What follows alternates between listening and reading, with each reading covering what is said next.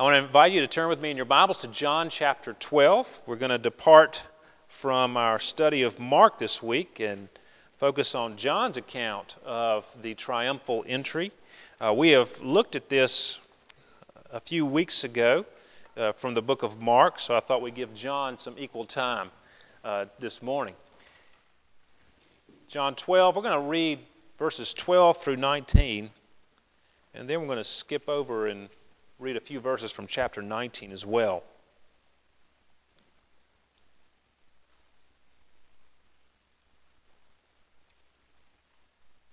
Hear now God's holy, inspired, and inerrant word. The next day, the large crowd that had come to the feast heard that Jesus was coming to Jerusalem. So they took branches of palm trees and went out to meet him, crying out, "Hosanna! Blessed is he who comes in the name of the Lord, even the King of Israel." And Jesus found a young donkey and sat on it, just as it is written, "Fear not, daughter of Zion. Behold, your king is coming, sitting on a donkey's colt." His disciples did not understand these things at first, but when Jesus was glorified, then they remembered that these things had been written about him and had been done to him. The crowd that had been with him when he called Lazarus out of the tomb and raised him from the dead continued to bear witness. The reason why the crowd went to meet him was that they had heard he had done this sign. So the Pharisees said to one another, "You see that you are gaining nothing. Look, the world has gone after him." Now, if you'll flip over to chapter 19, verse 14. It's just several days later. Now, it was the day of preparation of the Passover. It was about the 6th hour. Pontius Pilate, said to the Jews, "Behold your king." They cried out, away with him, crucify him." Pilate said to them, "Shall I crucify your king?" The chief priests answered, "We have no king but Caesar." So he delivered him over to them to be crucified. So they took Jesus. When Leo Tolstoy was 9 years old, he became convinced that God could give him the ability to fly, so he jumped out of a window. Now, thankfully, he did not kill himself in the fall, because, of course, he was not able to fly.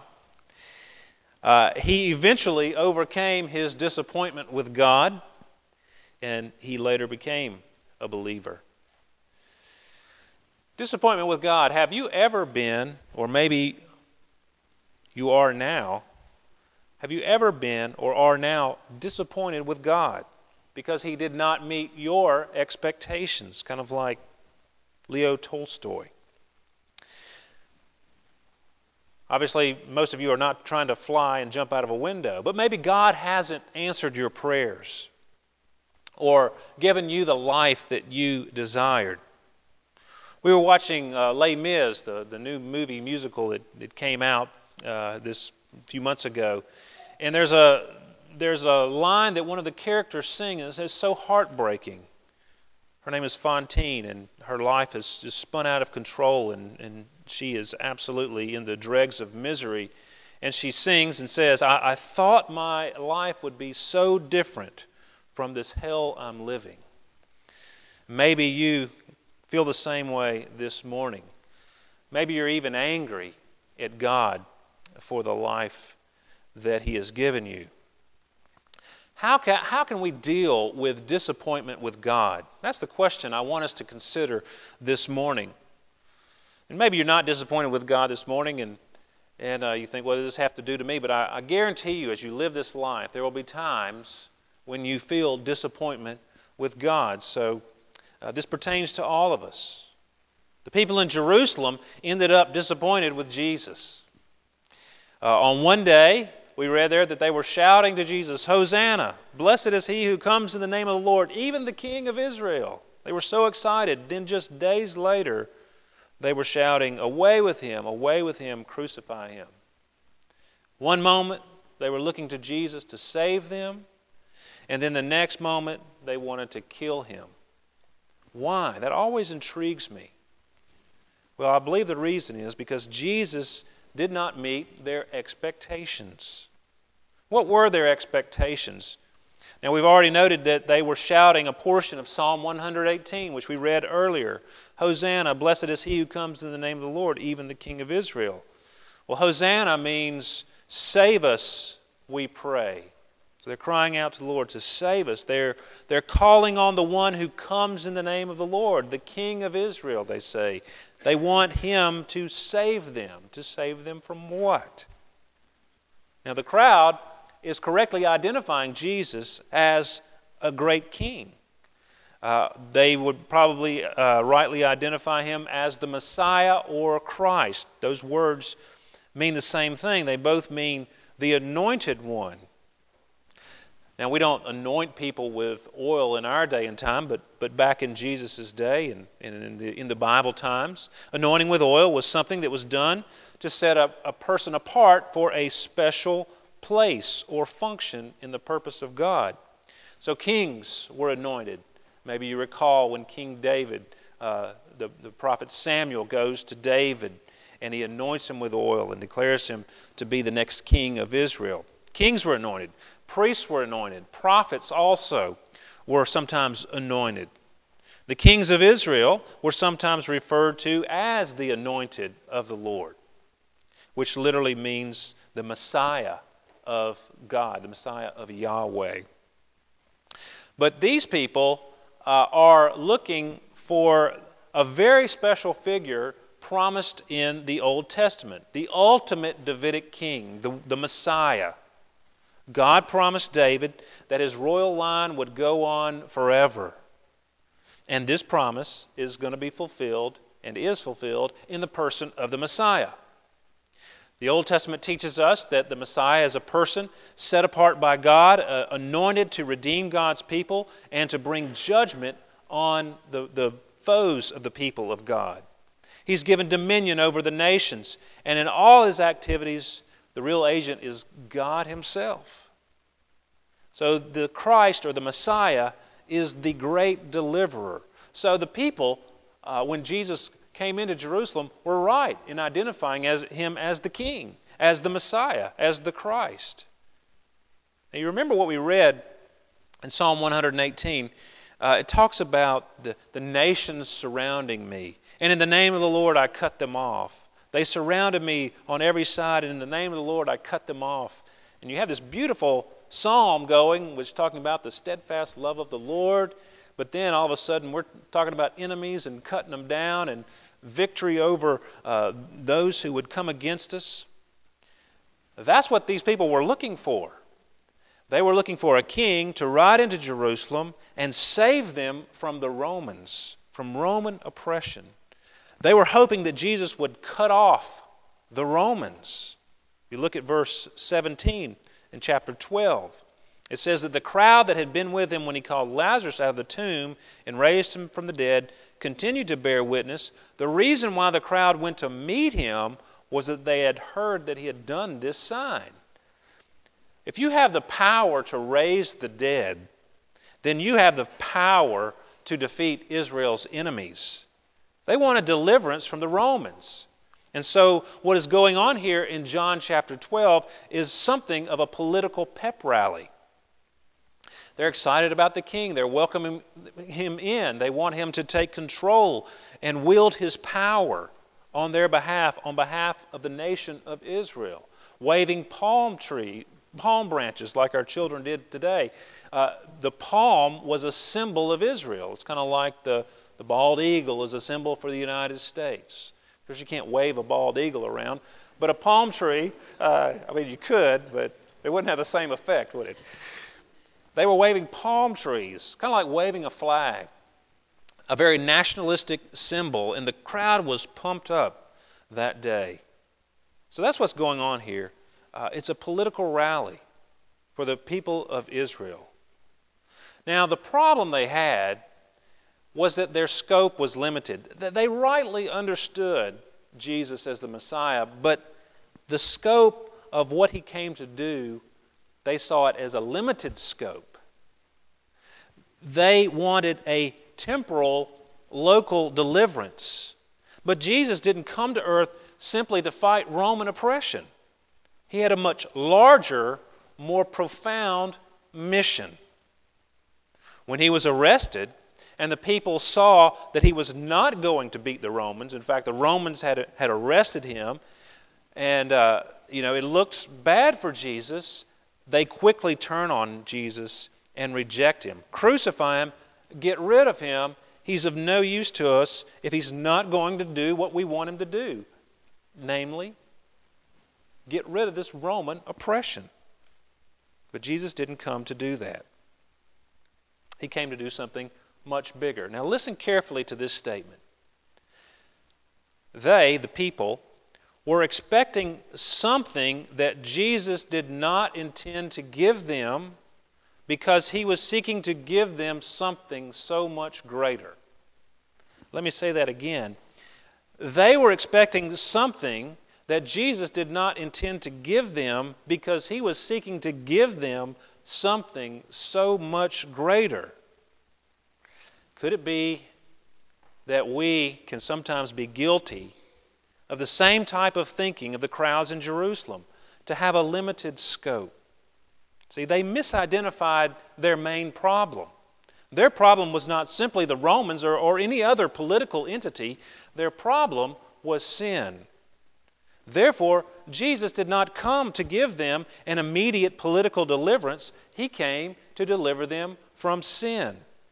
And he did not come simply to be the king of Israel. He came to set up an everlasting kingdom that encompasses not just a location on the earth, but encompasses the entire universe. See, he came for something much bigger than they could ever dream of, than they could ever imagine. And if they had understood the scope of Jesus' mission, they would not have rejected him so easily. They would not have been so disappointed and angry at Jesus. Why did Jesus ride into Jerusalem on that day? They thought it was to defeat their enemies, the Romans. They thought it was to further their kingdom, Israel. And why did they get angry at Jesus? Because he did not do either of these things at that moment. Now, why do we get disappointed and angry with God? I would venture to say it's for the same two reasons.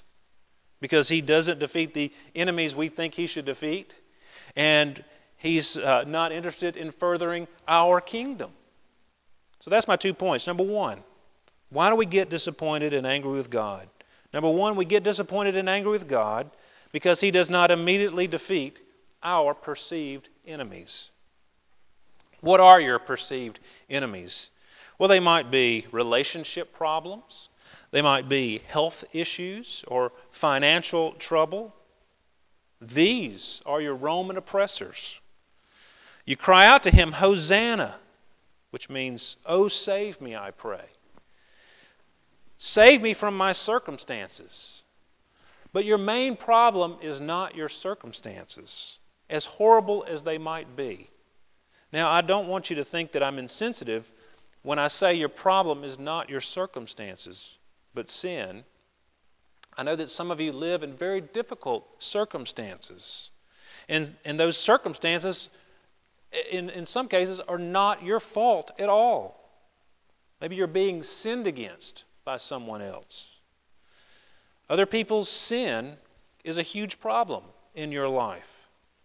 Some of you are struggling with diseases, and it's not because of anything you have done. It's not because you've sinned and you're being punished for something, for that sin. But all disease and death is the result of sin in general. The world is a broken place and is subject to decay and death since sin entered the world when Adam and Eve ate the forbidden fruit. So you see, all of our problems go back to sin. Maybe not our specific sins, but sometimes it is. But sometimes it's the sin of others. Sometimes it's just sin in general in a broken world. And sometimes Jesus will not deliver us from our difficult circumstances because he's doing something so much bigger in our lives and in the world. Our scope gets too small and we can't see what Jesus is doing. And we want him to fix the problems that we encounter on a daily basis. But he's actually fixing the problem that is much bigger than the one that we are faced with here and now. He's doing something greater in your life and in the world. Sometimes He's freeing you from sin. He has delivered. He came to earth to deliver us from sin. He conquered sin on the cross. He paid the penalty for sin on the cross. But He's continuing to work in us to deliver us from sin. He's setting us apart and building character in us and making us more holy. Kind of like refining gold. And the Bible uses this imagery over and over. When you take a precious metal and you heat it up and the impurities rise to the top and they're scraped away. 1 Peter 1, in this you rejoice, though now for a little while, if necessary, you have been grieved by various trials, so that the tested genuineness of your faith, more precious than gold that perishes, though it is tested by fire, may be found to result in praise and glory and honor at the revelation of Jesus Christ.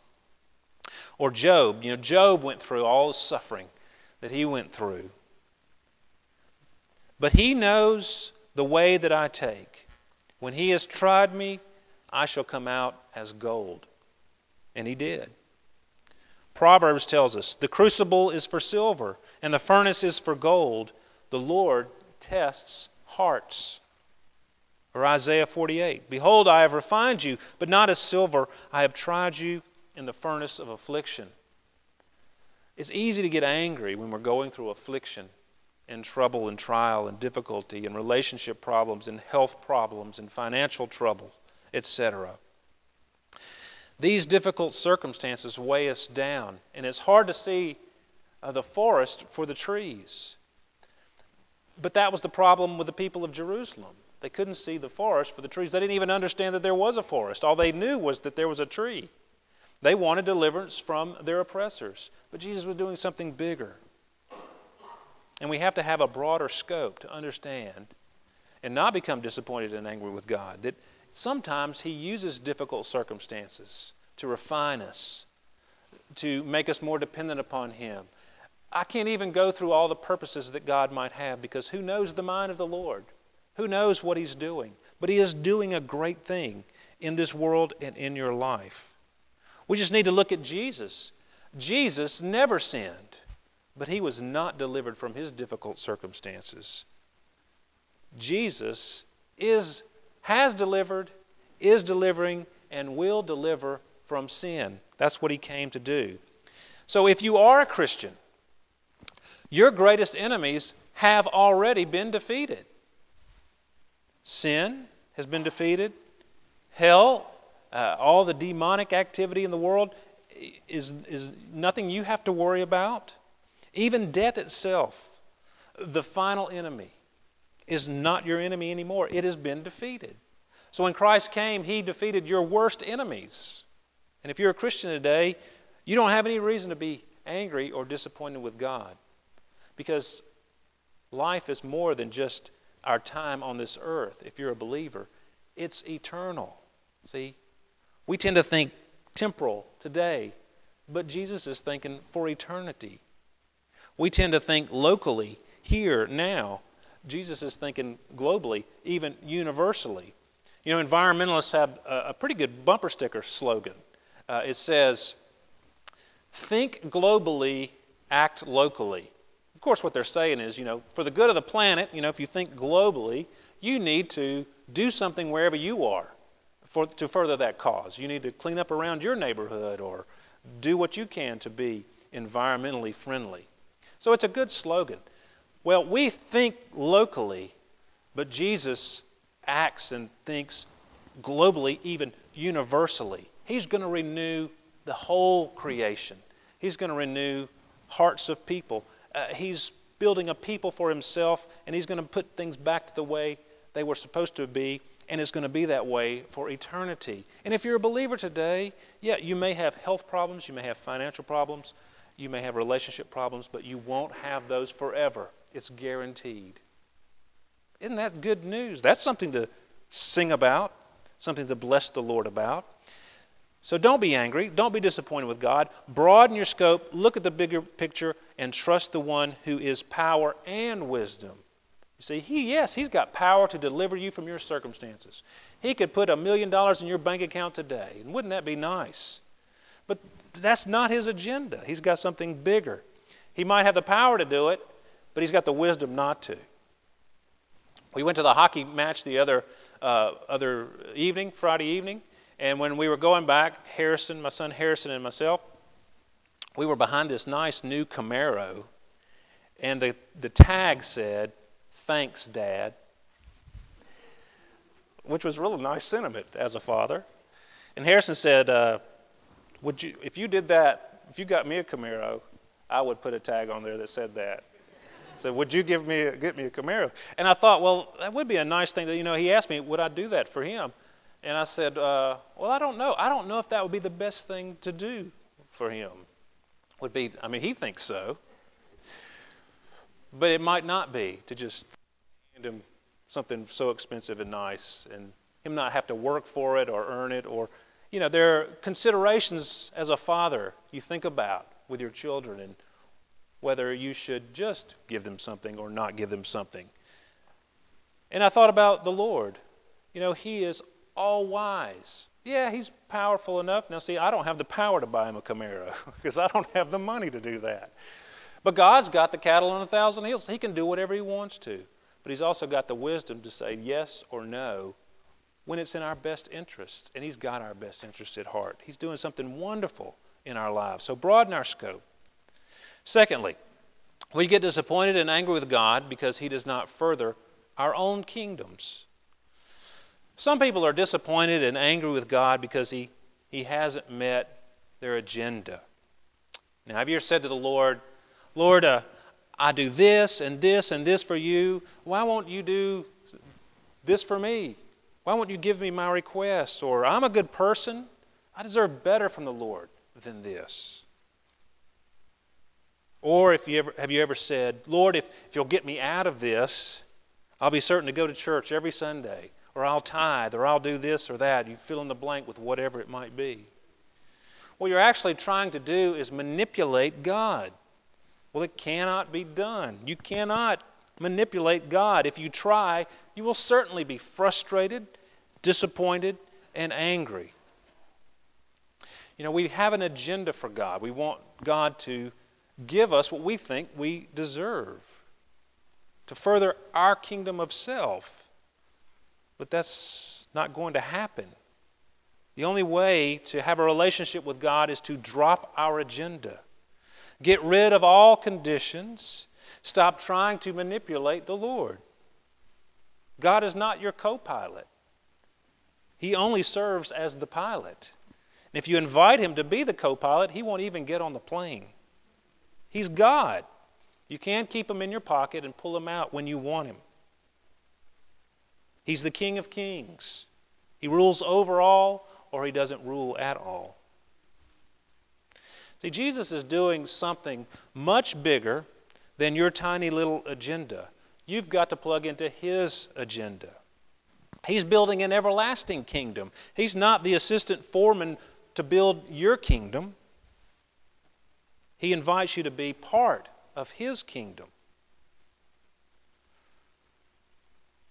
1 Corinthians 2:9 tells us, "No eye has seen, nor ear heard, nor the heart of man imagined what God has prepared for those who love Him." We think, "Lord, if you loved me, you would get me out of these circumstances. You'd change that person. You would get me that job." But God's got something He's going to give us, and it's much bigger than any of those things. So don't place conditions on the relationship with the Lord. You can't know God as God when you place conditions on the relationship. You'll only become angry and disappointed. I saw this quote from Paul Tripp. If we're Facebook friends, you may have seen it because I posted it there, but it says this: "Faith is not telling God what you want and believing He'll deliver it. No, faith is God telling you what you need and you believe it." I love that quote. Faith is not telling God what you want and believing He'll deliver it. See, a lot of preachers today will tell you that. You name it and claim it. You just need to believe that you'll receive it, and God will give you whatever you want. See, you've got an agenda, and they're telling you that God's going to meet your agenda. And if you believe hard enough, you can manipulate God to give you whatever it is that your heart desires. But that's not faith. That's false. Faith is coming to God and saying, Lord, what do I need? Listening to Him tell you what you need. And what He's going to tell you is that you need to be delivered from your sin. And then you believe it. Now, how can you let go of your conditions and trust Him? How can you trust this God? If He's so big and powerful, how can we trust Him? We just need to look at Christ. You know, Christ loved us without condition. He didn't say, you do this and this and this, and then I'll love you. You fulfill this condition and that condition and that condition, and then I'll go to the cross for you. No, what does Paul tell us in Romans 5? God shows His love for us in that while we were still sinners, Christ died for us. Unconditional love He showed us. How do we respond to that? If He loved us so much that He would suffer so in our place for us, you can trust a person like that. You can trust Him with your life. You can trust Him to call the shots. You can trust Him to take you through even the valley of the shadow of death. What did David say? I will fear no evil because your rod and your staff are with me. They comfort me. He knows that God is in control, and he's placed his life in God's hands. He's not angry with God or disappointed with God because it's not going like he wants it to go. He's placed his life in the hands of a benevolent God who has his best interests at heart. I think Palm Sunday is a strange celebration in the church calendar. There are people shouting, and we're even doing the same thing. You know, we're saying, "Blessed is he." They had something completely wrong in mind. Their words were correct, but what they were thinking was wrong. They thought he was going to deliver them from the Romans, and that's why they were shouting. But we shout it because he has already delivered us. It's the response of grateful, thankful hearts that we say, "Blessed is he who comes in the name of the Lord," even the King of Israel, the King of all nations, the King of kings and the Lord of lords. Jesus is someone to worship and serve, not someone with whom we should ever be angry or disappointed, because his loving kindness is forever. Let's pray together. Oh Lord, we pray that you would help us and save us from ourselves, save us from trying to be our own lords and saviors. Help us to drop all of our conditions, to set aside our agenda, and to give ourselves completely to you. Lord, we pray that you would grant us repentance from sins, that we would turn from our sin, stop being rebellious, stop doing what we want to do, and Lord, we pray that you would change us, because we don't want to change. We find it difficult to change. We find it impossible to change. And we don't have the power to do it.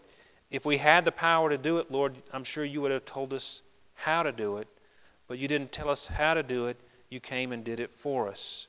So, Lord, we pray that you would help each one of us here today appropriate that which you have done for us, that which you have given for us. We pray that the gospel would change us. We pray this in Jesus' name. Amen.